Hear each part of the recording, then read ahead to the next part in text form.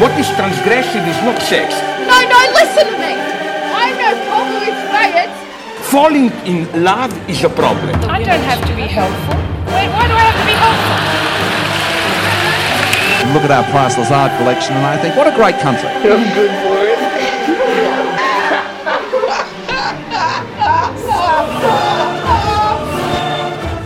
I'm Pat Norman. I'm Miriam Taylor. This is Humidum. Our mission is to criticise stupid idiots, to be stupid and be idiots. This is silly nonsense wrapped in prosciutto. Because what else could the world possibly need but the opinions of a bunch of 30-year-old bitter spinsters from the central coast of New South Wales?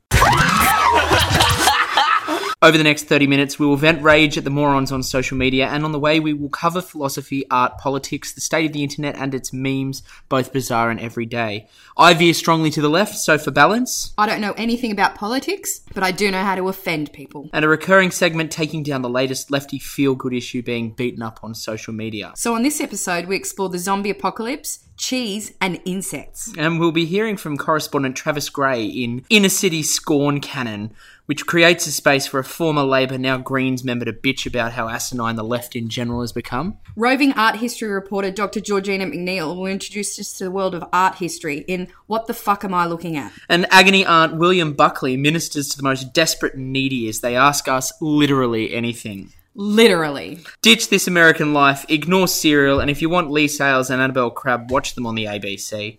Everything you need and less can be found on Humidum. So settle for the next 19 minutes of half-baked drivel, the last moment in 30 years of technologically propelled intellectual narcissism. There is a recurring temptation. Pauline Hanson swanning about like Banquo's ghost. There are 4 issues I'd like to raise in this episode's Humidum editorial. Firstly, that the Advertising Standards Board has cleared this year's Australia Day lamb ad, stating that the commercial depicted a SWAT team torching a vegan meal and is exaggerated and humorous. That should have been obvious, quite frankly. The meal in question looked like it was some sort of kale-based concoction, and torching it with a flamethrower is not an act of violence, it's an act of mercy. The response to all of this is quite simple. If you're offended by this ad on the basis of your veganism, you simply need to grow up and get a life. Sarah Palin has endorsed Donald Trump. The Republican primaries couldn't be a bigger festival of dickheads if you tried. I've often suggested the US Constitution was written in anticipation of the invention of television, but really, Donald Trump is a loud, obnoxious, racist joke. He's an idiot and a hoon. He's as big a dickhead as Tony Abbott, and the pair of them are gigantic hydrogen-filled zeppelins that have broken away from the moorings of rationality. And like the Hindenburg, they simply crash and burn when they get to power, unfortunately causing damage to the public around them, even if it is spectacular to watch. The University of Wollongong has awarded a PhD to Judith Wileman, essentially for completing a 100,000-word conspiracy theory about vaccination. She claims in her thesis that the World Health Organization has colluded with Big Pharma to orchestrate hysteria around some diseases and to implement vaccination schedules despite doubts about their efficacy. Apparently, the eradication of smallpox and polio in the developed world aren't enough proof of vaccine efficacy, nor the decline of meningococcal meningitis, tetanus, whooping cough, diphtheria, hepatitis A and B, and HPV in populations that are inoculated. This sort of dumb conspiracy theorising belongs in poorly structured blogs on the internet, not the academy. Railing against positivist science is a waste of time for social science and humanities students. They should be debating the social implications of science, not challenging it on the basis of their opinions. Hot tip, notwithstanding the neoliberalism bit, if you need to invent Illuminati-level global conspiracies to explain your theory, then you're probably wrong. Finally, last week Bill Shorten unsurprisingly avoided taking a firm stance on which variety of lettuce is best. The correct answer is cos, and Shorten needs to start being more interesting. I never explain anything. I doubt many of my colleagues spend a lot of time with you, Sophie. Now, regarding the zombie apocalypse, The world as it stands at the moment, it's pretty close. I mean, what's the bigger threat? I mean, do you think? children aren't being vaccinated. I mean, isn't the next stop zombies, really? It makes sense to me. Do you think that people have taken their eyes off the ball and that ball is Absolutely. zombies? I mean, people aren't looking down alleys. People aren't in the back of a club seeing that someone could be turning into a zombie. No one's prepared. Everyone's, at a cafe eating chocolate thinking shit, but no one's walking down the street thinking that person across there is walking a bit limpy. Yeah. You know, Staggering a little bit. staggering a bit, coughing, maybe some red eyes. Yeah. You know, they could be hungover. They could be turning into a zombie. No one's thinking about these things. This No is one's true. ready. If we needed to be prepared for, a zombie apocalypse potentially, what do you think would be a reasonable thought? Look, What I mean, would your first course of action be? Well, you'd have to get to somewhere that was secure. And, you know, we've discussed this before. You know, where do you go? Zombies get into everywhere. They climb, they get through shit. I don't know how they're so superhuman because they're dead. Yes. Well, they're undead. Yeah. But, you know, so we were going for Darling Harbour. I chose Home Nightclub. I'm not entirely sure. Look, Well, there no, was- but throw your mind back. What was the rationale behind Look, Home I don't know. I feel like it's a big space. I've only been there once. I got in for free and I thought, okay, there's a couple of levels. There's a mezzanine floor as well. Yes. And, you know, I've seen quite a few films, TV shows. There's always the leader. I would be the leader of Home Nightclub. Of that fort, I'd be the Home Nightclub fort leader. And who would you be leading? Look, I don't know. I'd probably have some prisoners. I mean, you have to have some prisoners, you know, just, you know, as bargaining chips for other forts, like your fort over on, if you got the Opera House. Initially, I'd said I wanted the Opera House. The more time I've had to reflect, the more Fort Denison, which is an actual fort. Yeah, look, that's the thing. You know, we keep swapping and Well, Home Nightclub, you've got a mezzanine level. yes. Let's say all of our friends are in there. Who was the first that you decided? Jenny Sonta would be out first because Jenny's the first to rebel. She's rebel scum. She'd be out. She'd go and she'd whisper to people and be like, Miriam has no idea what she's doing. There's no cheese left. She's going to go crazy. I don't know how much cheese Home Nightclub would have in the first place. Well, that's why I'd have to send other Send people people out out for for supplies. supplies, of course. You know, I don't know where the closest cheese factory or cheese outlet is. To I'd Home send- Nightclub. Well, to Home Nightclub, I don't know. Maybe it's that pizza joint next to IMAX. I don't know. Surely there's mozzarella there. Well, that Something. There's a Subway. There'd be cheese there. It's pre-grated. the Food and Wine Company or whatever it is underneath Yes, IMAX, yes. I would assume has some sort yeah, of cheese. yeah. And I mean, Blackbird's just across the way. if you wanted overpriced cheese. Yeah, I mean, absolutely. because in a zombie apocalypse, you're obviously going to be paying for... Obviously. And I really want all of that expensive yellow as well. So you can send people for a supply run down to Blackbird Cafe. Mm. You feel that Jenny would be the person to defect. And on top of that, I don't think she'd wear the uniform that I'd make everyone wear. What is this uniform? I feel like it's just a jumpsuit, maybe with a stripe or something, or, you know, maybe... What's the purpose of the uniform? I suppose a zombie wouldn't wear it. so Well, you'd I be don't able know. If I'm identify going to be them. the leader of the fort, I want to not wear a uniform and I want, you know, boss people around. It's time now for Leftist Bitch About the Left with Travis Gray. Welcome to our little program, Travis. Thank you. It's a real pleasure. No Before- sarcasm. Before we dive into this week's concocted leftist outrage, let me first raise complex geopolitical issues with you. Just under a week ago, reports came through that North Korea has detonated a hydrogen bomb for Kim Jong-un's birthday. Un has always seemed a little crazier than his father Il, and his grip on power slightly less self-assured. Is this just relevance deprivation syndrome with global consequence? It is. I mean, I think to start with, we can just calm down a little. It was obviously a nuclear explosion, but it wasn't a hydrogen bomb. And if it was, the hydrogen part didn't work. It simply wasn't powerful enough. So once again, it's, you know, that desperate desire to be relevant. And even if it was a nuclear bomb, he has no delivery system. And it's not like the ye olden days where they could just make a big, giant, clunky bomber and just drop it at height and hope for the best. And I mean, why for his birthday, though? Oh, I mean, I absolutely think he is totally and utterly insane. So, Naturally. I just, why not? You know, I mean, like, they certainly aren't going to, cook cake? They have no food. No. You know, They spend all their food money on nuclear. No, I mean, it's more... the biggest threat, I think, with North Korea is going to be the future when whatever may lead, is that there's going to be a whole generation of people that are born very disadvantaged because of the great famines they'd had. So it's not just that they're malnourished and whatnot, but long-term they have a whole generation that is almost special needs. Very bleak future for North Korea. Moving on to the topic of this segment proper, what feel-good hippie outrage can you bring to us this week? Well, there's a good old-fashioned internet hate going in on Australian icon Barry Humphries, because he said some rather unglamorous and uncouth remarks about Caitlyn Jenner. And it sort of annoys me with the broader left, because whenever anyone says anything that is awful, they go, well, they're homophobic, they're transphobic, they're racist, they're sexist. Despite no evidence of, that previously being the case, it's an incidence where they've been in an argument with someone and they've called someone a faggot or a nigger or, in this case, a mutilated man. And when you're having a public dispute or you're ridiculing someone, you'll sometimes go much further than you want, especially Barry Humphries has a lifetime of being a comedian who pushes that envelope and says ridiculous things to provoke a reaction. You need to take that with a grain of salt. I think I found that a lot of I was actually saying this morning, that a lot of the gay news outlets like Same, they're like, oh, I can't believe that the man who created Dame Edna would say something like this. Well, just let me put as a side note, gay news outlets, if they didn't have gay in front of them, wouldn't even survive as news outlets. No. Because they are a step above blogs, barely, and they never give you, they don't even pretend to giving you both sides of the story or the full article. They often just give you the clickbait title, which is shocking thing happens or someone says something, and you read it trying to get the juice, the nuggets, the gems. Was there more?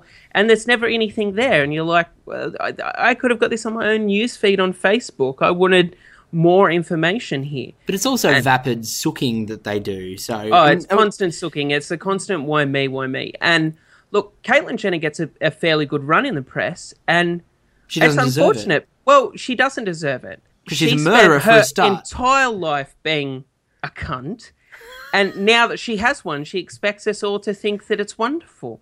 No. A woman who is on record as saying she supports Donald Trump and has given money to his campaign, they have no place at the table of LGBTIQ rights. No.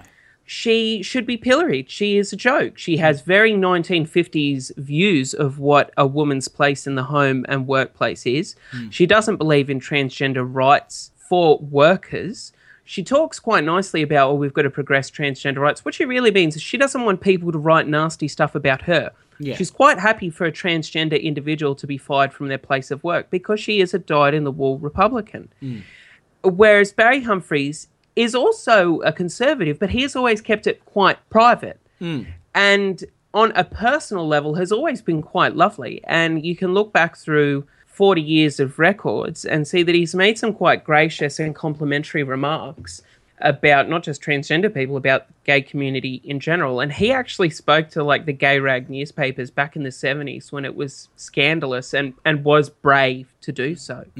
So for gay people to turn their back on him now, yes, I know he's not a drag queen. He's a female impersonator. He certainly never said that. Yeah. But he definitely put a wedge in the door to allow other people to make it fine for men to wear dresses. And the core point of it, I guess, is that Barry Humphries' humour has always been, was anybody listening? Were they paying attention to the things that Dame Edna said or Sir Les Patterson or Sandy Stone or any of these people that Sir Les Patterson is probably been retired because he could not survive in this world right now. Yeah.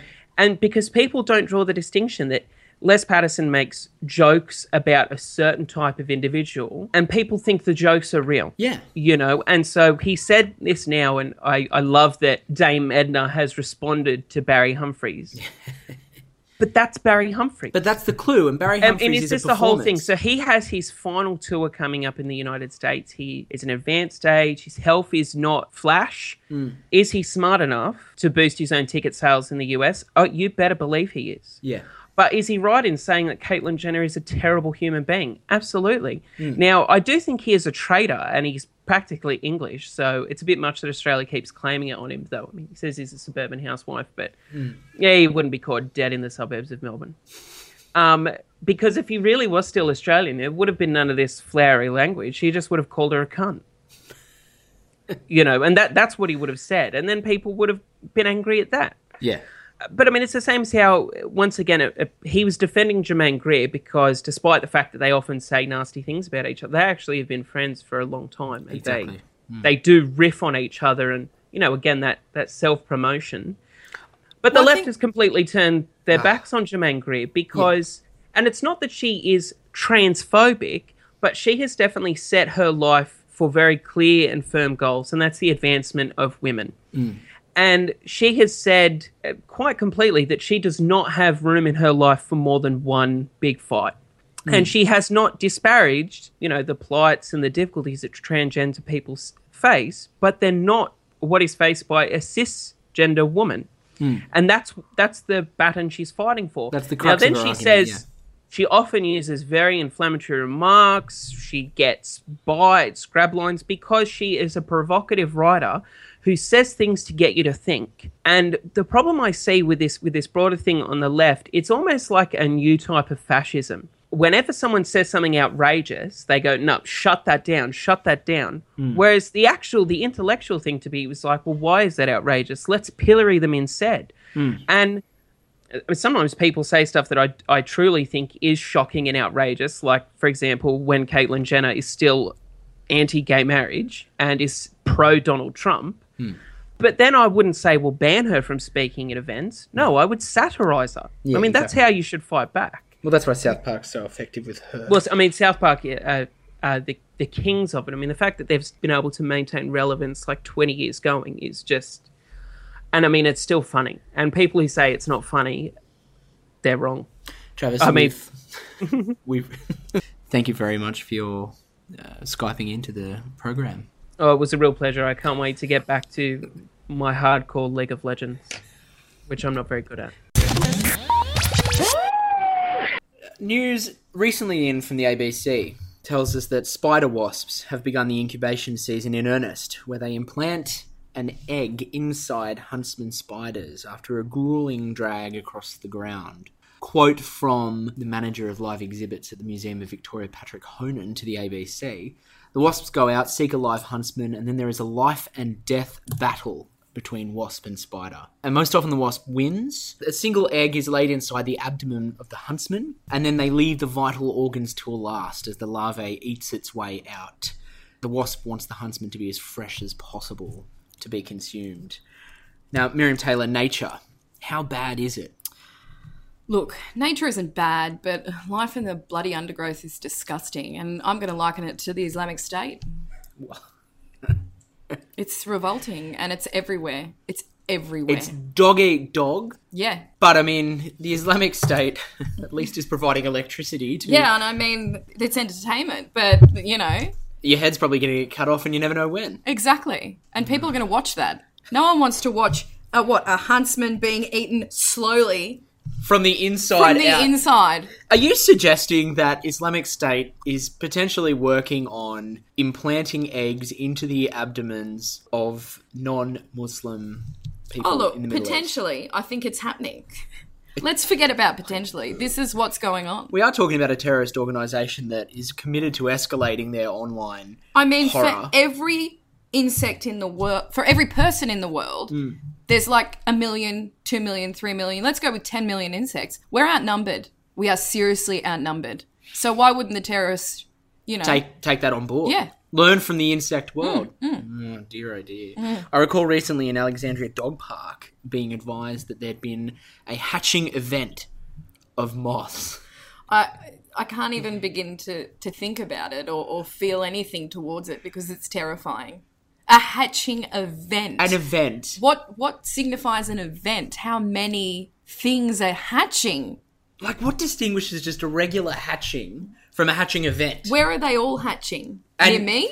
Well, yes, because we were only down the road.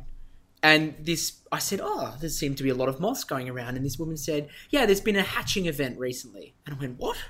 If I was there, I probably would have just killed myself. I don't want to be around for any event that has hatching in front of it. Just save time. Save time. Once they're flying, that's it. You've got nothing except a can of Mortein, which sprays back in your face anyway. May as well just kill yourself. What about these powder post bugs? Well, the powder post bugs I purchased from G&D at Alexandria Homemakers Centre. Well, yeah. A bookshelf which everyone approved of. They thought it was quite lovely. Yeah, I think it looks nice. It is a lovely bookshelf.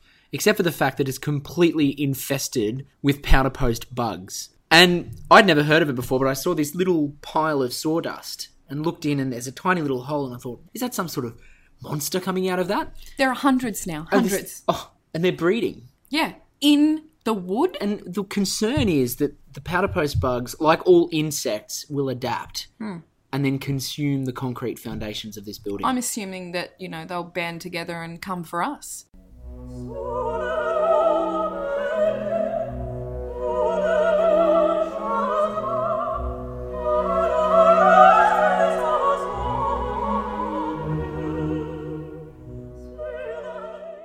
Dr. Georgina McNeil has a PhD in art history from the University of Sydney, awarded for a fascinating work, which I haven't read, on representations of John the Baptist. Yes. In Renaissance art or 15th century Italian art. She joins us here in the studio in James's neighbour's house to discuss. Today, what I thought we would look at to kick off is why we would care what the fuck we're looking at. And that's actually the name of this segment. What the fuck am I looking at? What the fuck am I looking at?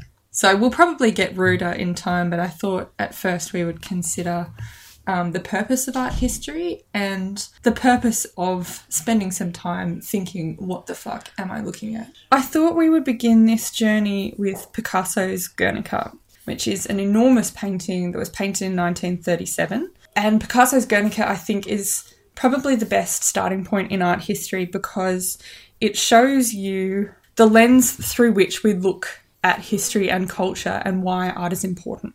So you can be told in 1933 the Spanish government bombed the shit out of a village called Guernica and a whole lot of people died, and that was kind of the start of the Spanish Civil War, which was one of the events that led to the Second World War eventually.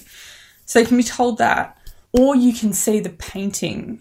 And I think that you just get so much more information from the painting. So if you haven't seen Guernica, it is a simply enormous painting.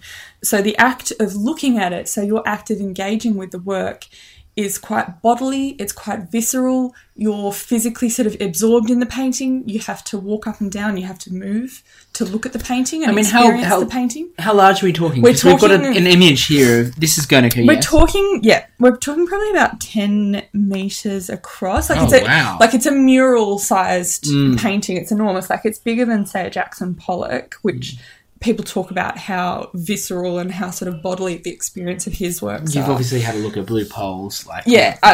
Boring, dumb. We will be fucking covering Jackson Pollock and his jizzing all over the canvas later, don't you worry. So maybe not in this episode, maybe not today, maybe not tomorrow, but soon. I mean, everybody said a lot of shit. Picasso, look, the reason Picasso gets away with what he gets away with, or did, is because he is a fucking amazing artist. And I didn't appreciate it until I did a unit on Picasso and Matisse, who were both kind of important sort of watershed artists in their own sort of eras. And then kind of Matisse led into Picasso. But the reason that he's so enduring is because works like Guernica are so affecting. So the point that I was making is that as a human, you engage with material culture, more so than you do with, I guess, fact. So you could read a novel about the bombing of Guernica. You could look at a piece of like handicrafts that was made and used by people at the same time. You could, look at the shell of a house that was sort of damaged at that time, or you can look at the painting and it gives you so much more kind of information about all those really important human things, how people felt, how people loved, how people lived. And that's why I think art history is important. But you get every single other humanities discipline at the same time. So you get gender studies, you get cultural studies. My thesis, for example, I did a ton of theology, which was a surprise to me, but I also looked at economic history. I looked at social history, the history of corporations, oddly enough. And all of it comes through in art history. And you can just connect in a much more immediate way. I mean, looking at Guernica, which was during the Spanish Civil War, but we know that Hitler supported, or the Nazis supported one side, and that was Franco's regime. Didn't they take in... So I thought the Nazis supported the Spaniards who got... Can I say Spaniards? Doesn't it fly? No, that's fine. We've actually given people a caveat. Well, we will when this is used. Look, Miriam Taylor's on this podcast. Well, sorry. I've had Salwina to basically edit out anything she says about Clementine Ford. I love Clementine. Anyway. Well, I know, but basically I'm saying everything that she'll say about her will be defamatory. offensive. So Yes, correct. I basically need to get rid of it. I thought the Nazis backed the underdog on the Spanish Civil War, and then it was Franco's regime that got in power following the Spanish Civil War. Now that British guy was quite hot. Yeah, but he kept mentioning his girlfriend. I'm not here for that. No, I'm not here. I'm fucking real busy. I've got a lot on my plate. So The interesting thing about teaching art history is that you don't need to have ever seen the art before.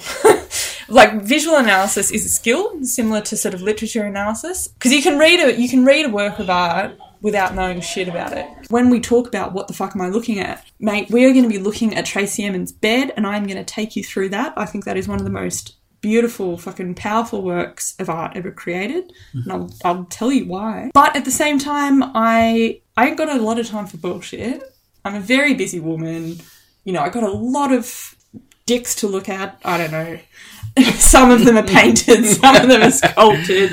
I don't have time for shit art. So the way that we came up with the What the Fuck Am I Looking At segment is that sometimes when I go to galleries, people expect me to sort of spend a lot of time on the art, you know, really appreciating it. I can spend fucking 2 seconds in a gallery. Shit, love it, hate it, shit. Must have painted that with his fucking foot. I could do better. That's rubbish. That's amazing. You know, like I'm very quick to assess it, and I want to share with you the ways that you can know what the fuck you're looking at. And sometimes, you know, modern contemporary sort of conceptual art, sometimes you're looking at an unmade bed and it's actually brilliant. And sometimes it's a piece of shit. Georgina McNeil, thank you very much for your time this week. Thanks for having me.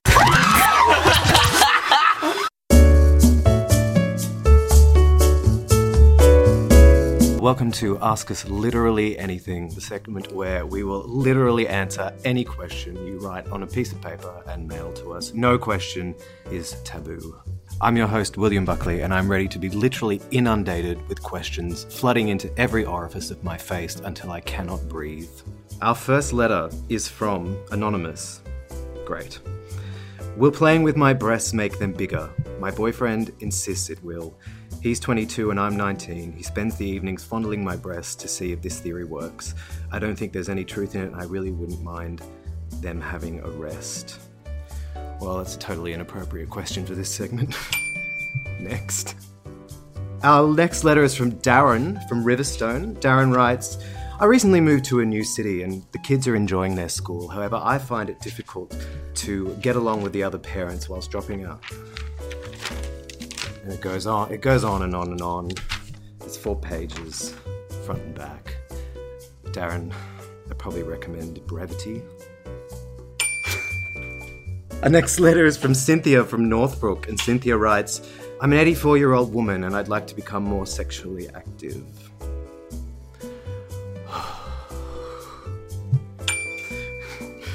The next one just says, help, bees. I'm going to go ahead and assume that's resolved itself by now. The next question, is microwaving my dinner a nutritional faux pas? I think the more important question here is, who cares? Our next writer is Lionel, great name. And Lionel writes, my new running regimen is making me fitter, but I'm also getting slower. Why is this? Well, Lionel, I'm going to recommend that you have less cats. Nothing in your letter implies that you have any cats, but I'm just reading between the lines. I think you probably have about 80% less cats. If your cat to human ratio is more than 1 to 1, you probably need to reevaluate your life. Our next letter. My husband and I married recently. I'm not his first wife. We came together with all our baggage and 3 decades of separate existence that included furniture, curtains, artwork, and 1 dog. We've had our ups and downs deciding how to fit it all into our new home together, and there have been plenty of arguments about which individually treasured possessions we no longer have space for in our new life together. We've been battling for the last 2 years, and thankfully tempers have died down, except my husband has started buying more, which would be fine if our flat wasn't already packed, and more importantly, if he chose to consult me before committing.